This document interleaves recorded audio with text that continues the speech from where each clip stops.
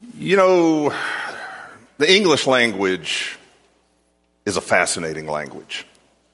It's frustrating, but it's fascinating because we've got a lot of flexibility to do things with our words and our manner of speech that some other languages don't really have as well. And so we can do all sorts of crazy things. And, you know, like if I wanted to tell you something very simple, if I wanted to tell you just a very simple story and communicate just facts to you, I could say, the man drove the car. And you would understand what I was talking about. I wouldn't have to do a whole lot of explanation or anything like that. And immediately you would understand, I got a man, I got a car, I got driving, right? I mean, we'd be okay. Facts. I could build on that a little bit. And then I could say, well, the tall man drove a small car. And the image would be slightly different. That sounds like it's got the potential to be kind of a Dr. Seuss book, doesn't it? But you notice it's different than just the man drove the car. The tall man drove the small car.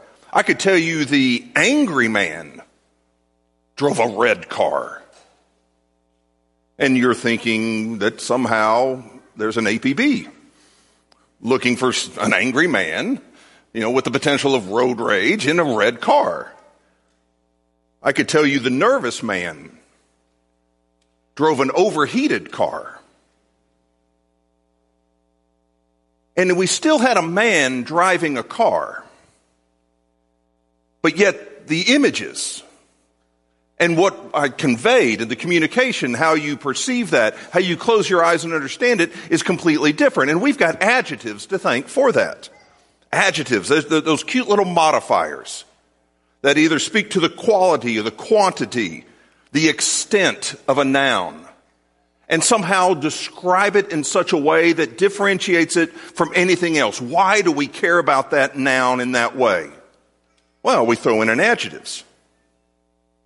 And gifted writers, especially those that write menus, but gifted writers are really good at adjectives and their cousin, the adverbs, to create either in a movie or in a novel, in a story, as a speaker, whatever it is, to where you can almost taste it, you can almost feel it.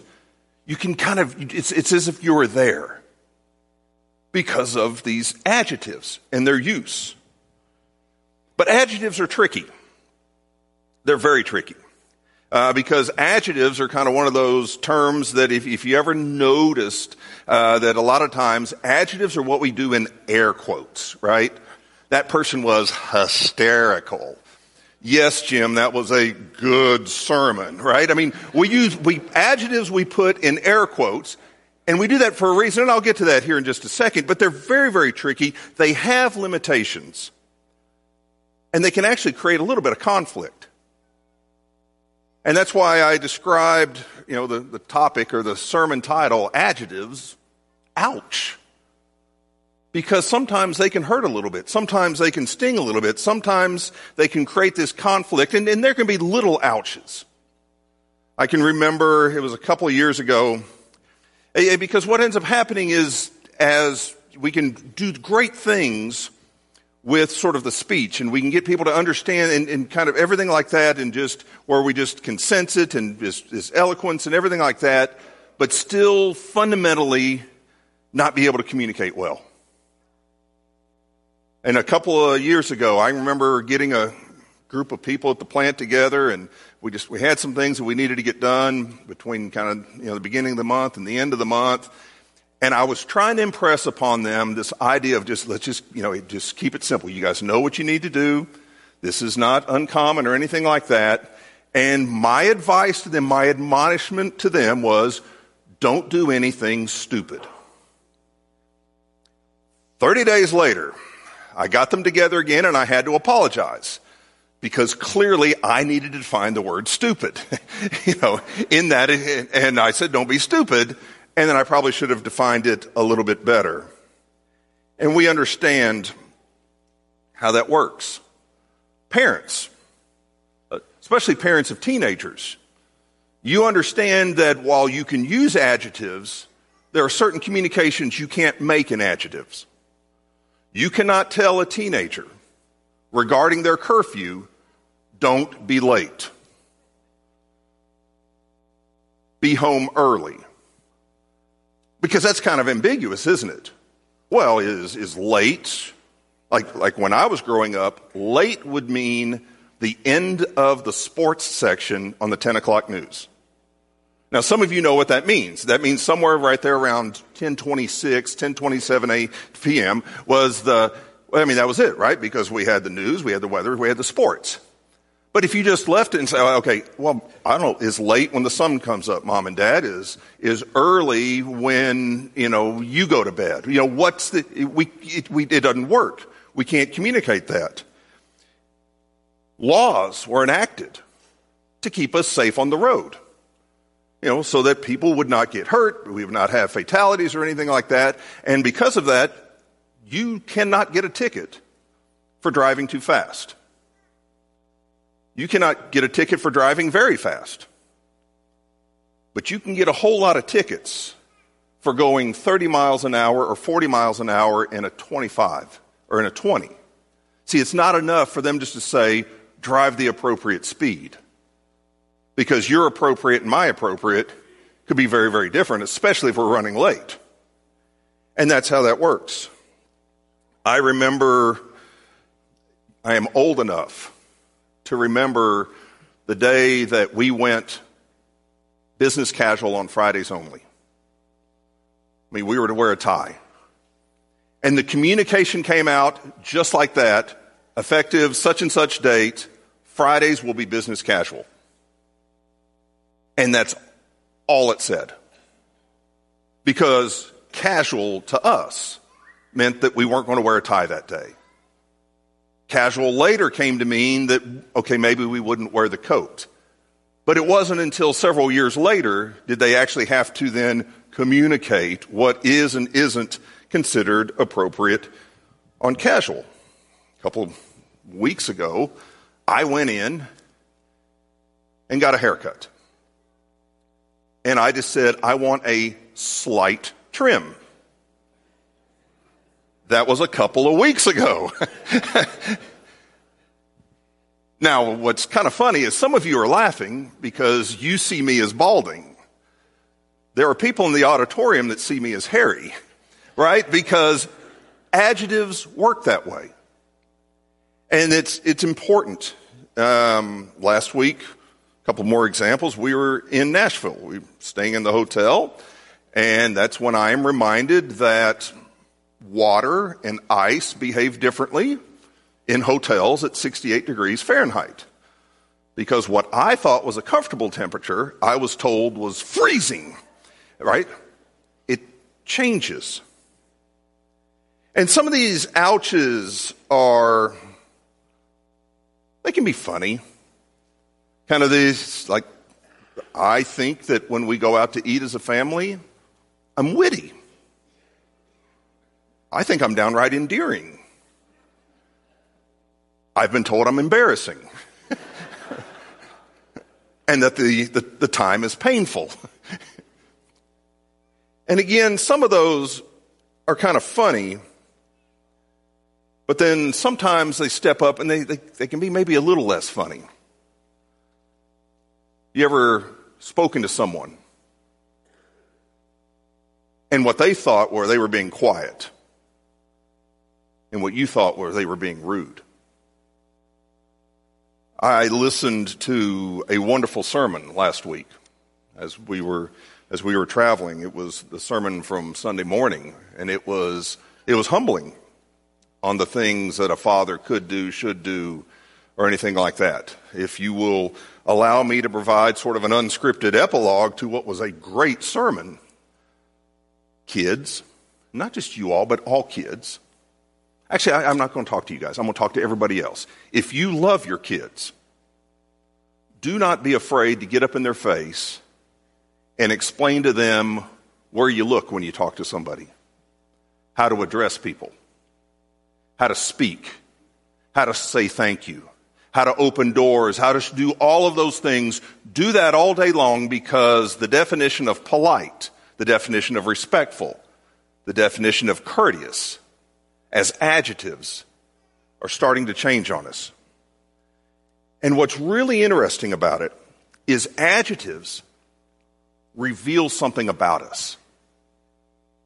Our use and our belief in adjectives, how we term things, says something about who we are, where our values are, and how we look at life and how we see other people. And because there are some awkward times when my adjective that I would use runs right into another adjective, and we've got this ouch. You ever had a conversation with somebody and you were convinced that your words were honest, they were candid, they were helpful, they were forthcoming, maybe a little bit outspoken, but all in that vein, but the person to whom you were talking to found the words to be hurtful, found them destructive, found them unfriendly. When those adjectives collide, they reveal a little something about who we are and how we view things.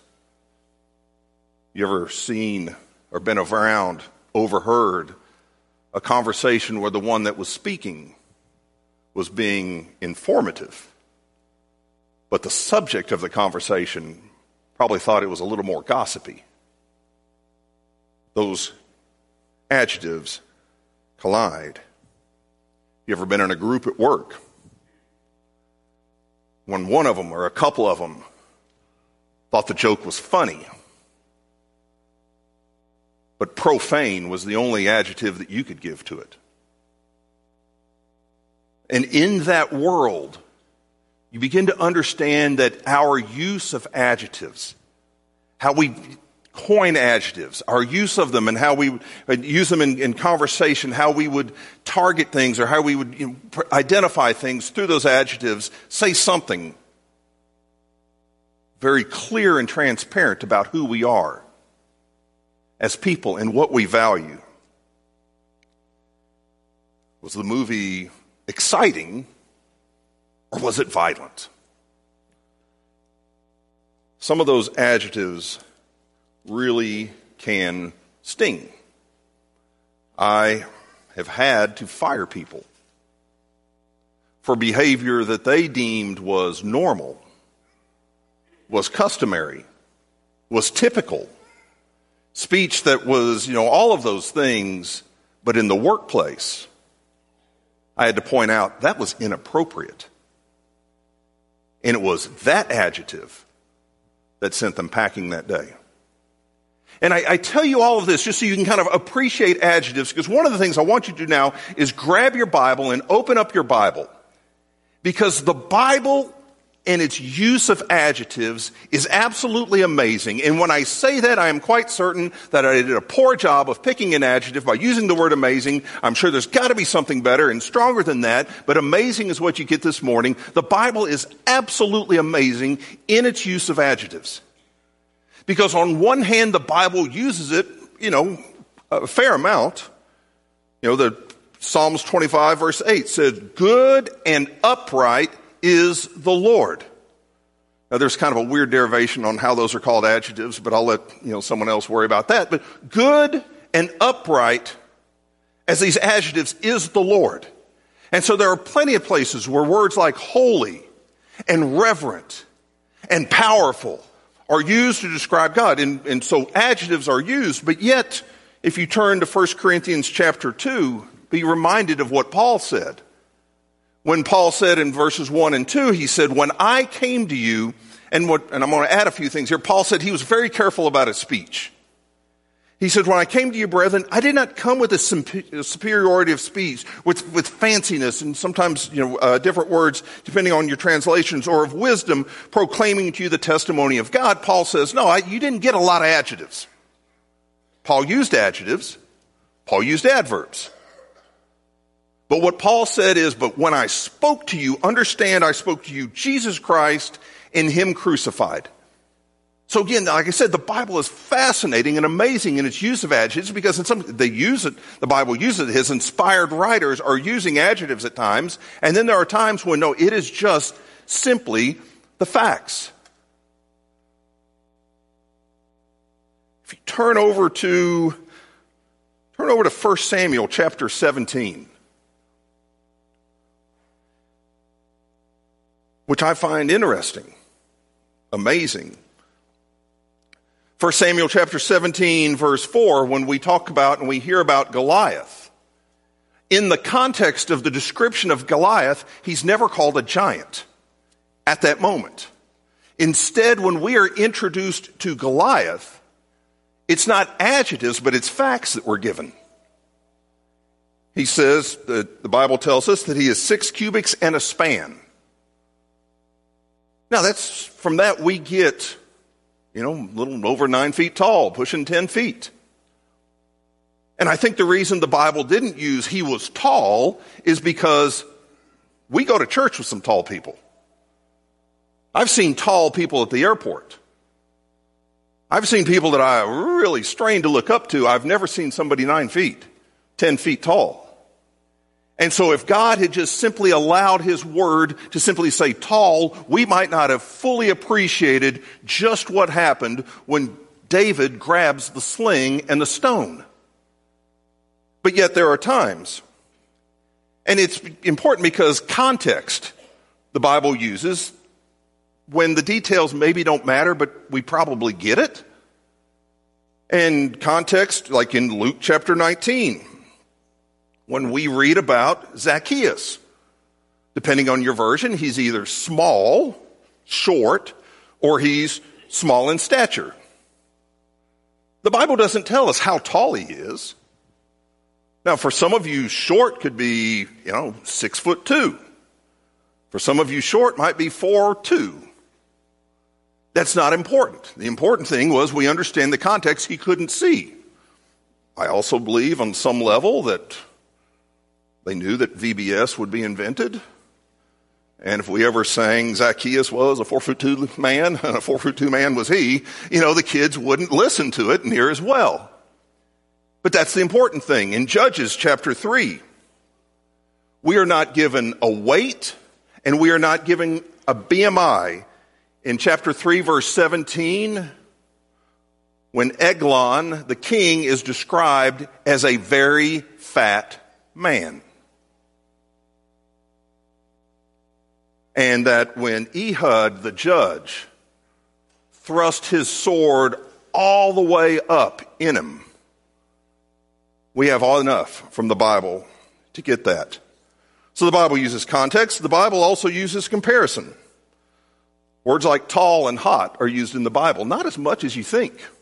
Tall is probably between 6 and 12 times, depending on your version. Hot, right around 20. And each time those are used as adjectives, but in comparison to something else. If you turn in your Bibles and you go to Matthew chapter 7, verse 13, the Bible doesn't tell us how wide the wide gate is. It doesn't tell us how narrow the narrow gate is. But instead, adjectives are used to compare one another, something that is very, very big, a whole lot more people going this way, and something that is very narrow. That's what I mean. The Bible is awesome and amazing in its use of adjectives. Because in that, God does not need to tell us exactly how wide the wide gate is or exactly how narrow the narrow gate is, because it doesn't matter. What we need to understand is one is vastly bigger than the other. Sometimes the Bible calibrates us when it comes to adjectives.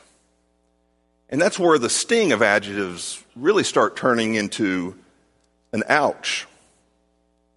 In Matthew chapter 5, verse 19, we begin to see what the word great means as an adjective.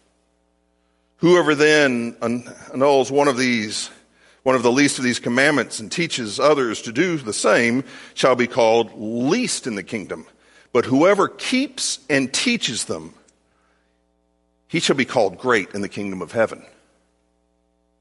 Because we begin to see, remember we talked about how adjectives basically we don't always get to define them.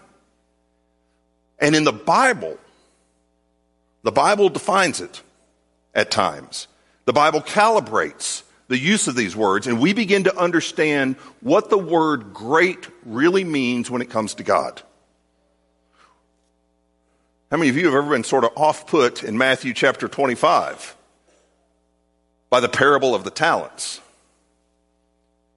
When the owners came, had 5 and then 2 and then 1 and then came back and the 5 had doubled it and the 2 had doubled it, but the one with 1 didn't double it and just hid it. And the master, echoing the sentiments of the Almighty, looked at that and said to him and used a word that I never would have used. I don't think that I would have used the word wicked. I might have used lazy. But in the Bible, when it says, you wicked and you lazy servant, wicked would not be an adjective that I would have used. I might have said lazy. I might have said, maybe it wasn't a great choice or anything like that. But when God blesses us with something, what he wants us to understand, to forego that blessing, to not use that blessing, to not appreciate that which he has entrusted us with, is tantamount to being wicked. And that definition stings a little bit. Flip on back to Matthew chapter 8, verse 26. And this is after Jesus and the disciples push away out into the sea. And things get kind of a little topsy. Things get a little bit uncomfortable. It gets a little bit stormy. They get a little bit scared. Jesus is asleep. They wake Jesus up. And before he tells the seas to calm down, and it does in an instant, he looks at these people. These men that have been with him, these men that have seen things, that men that understand who he is and of whom he is, and everything like that, he looks at them and he says, why are you afraid? Okay, but then he goes on to say, men of little faith. I don't know that I would have used the word little. I probably would have been tempted to stick in the word understandable. It's understandable faith, right? I mean, you believe that I've got things under control, but you still get a little bit nervous. That's understandable faith. No, he says, no, you little faith. Then he got up and he rebuked the winds and he calmed. So there's times that context teaches us something. There's times comparison teaches us. There's times that the Bible calibrates us. And then there are times, and that's what we're going to talk about for the last few minutes here. There are times when the very use of certain adjectives just smacks us in the face. When God's use of these adjectives in describing situations or in describing the fact that he just used these words just catch us off guard. Or maybe it's just me. That he would say these things and that would be the adjective that he would use to describe. I can remember, there are times, that maybe I'll tell that story here in a second. If not, oh well. And there are 3 words I want us to look at this morning: rebellious, defiled, tyrannical. Those are interesting adjectives.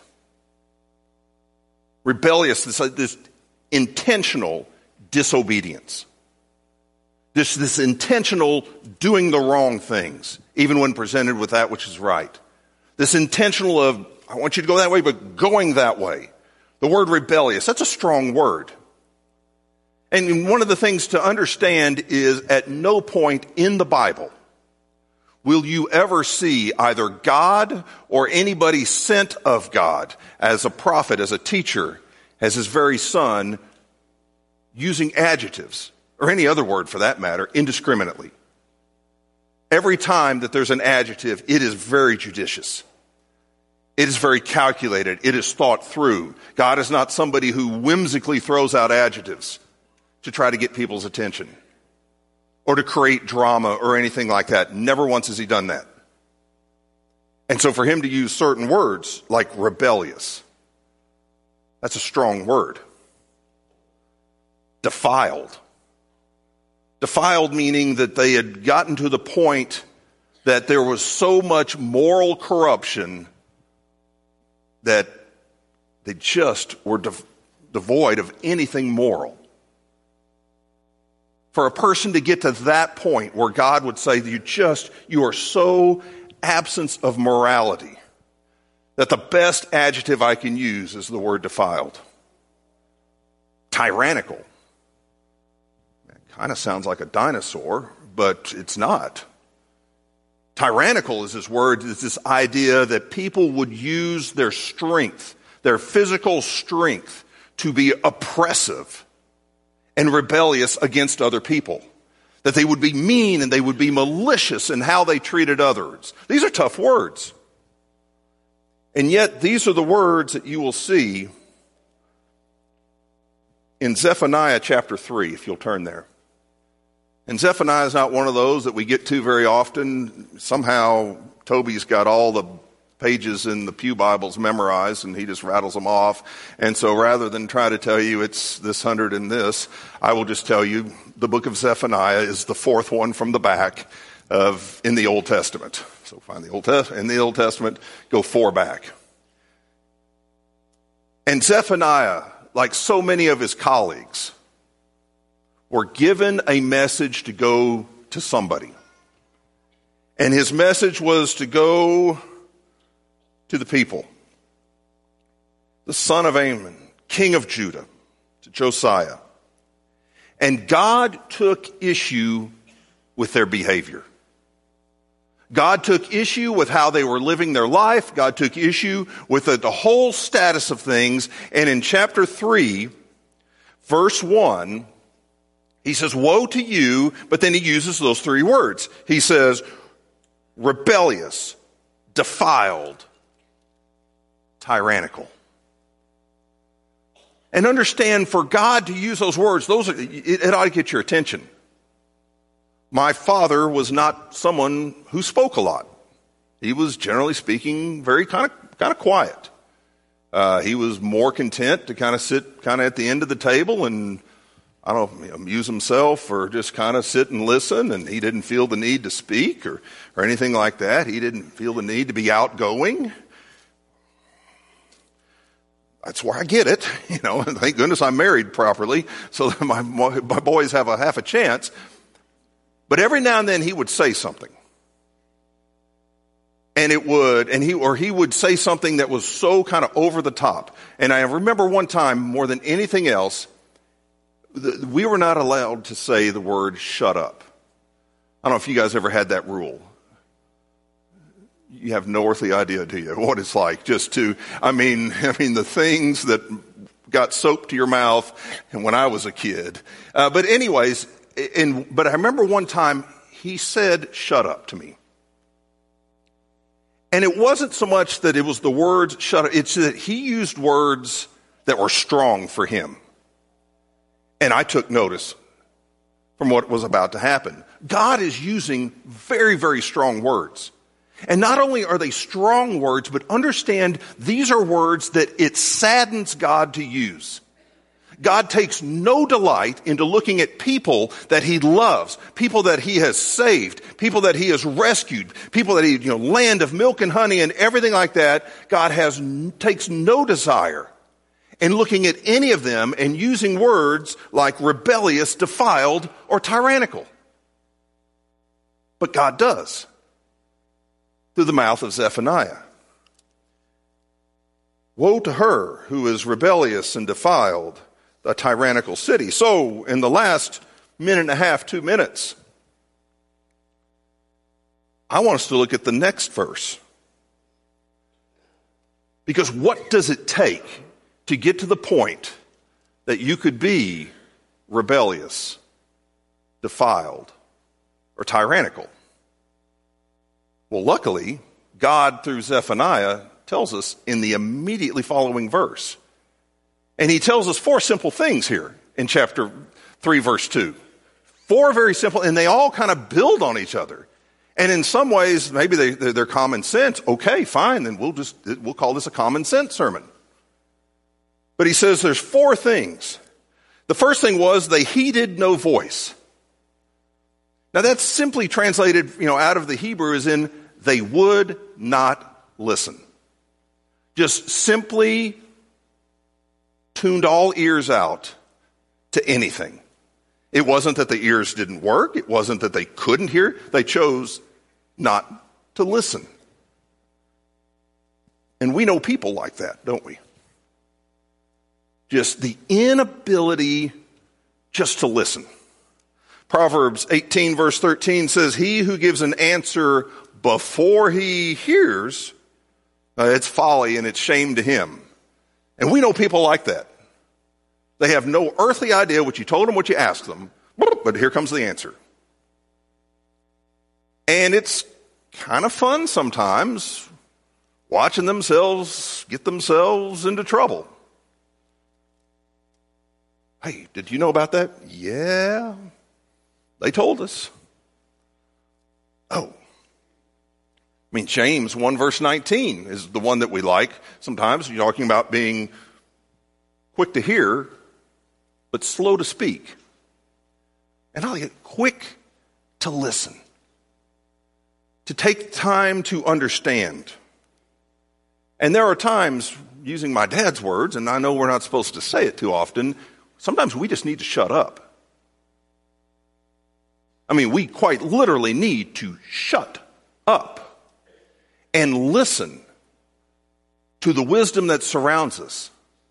Listen to facts. Listen to the blessings that God is trying to place in and on us. Then he goes on to say, not only do they hear no voice, they accepted no instruction. Now that's different.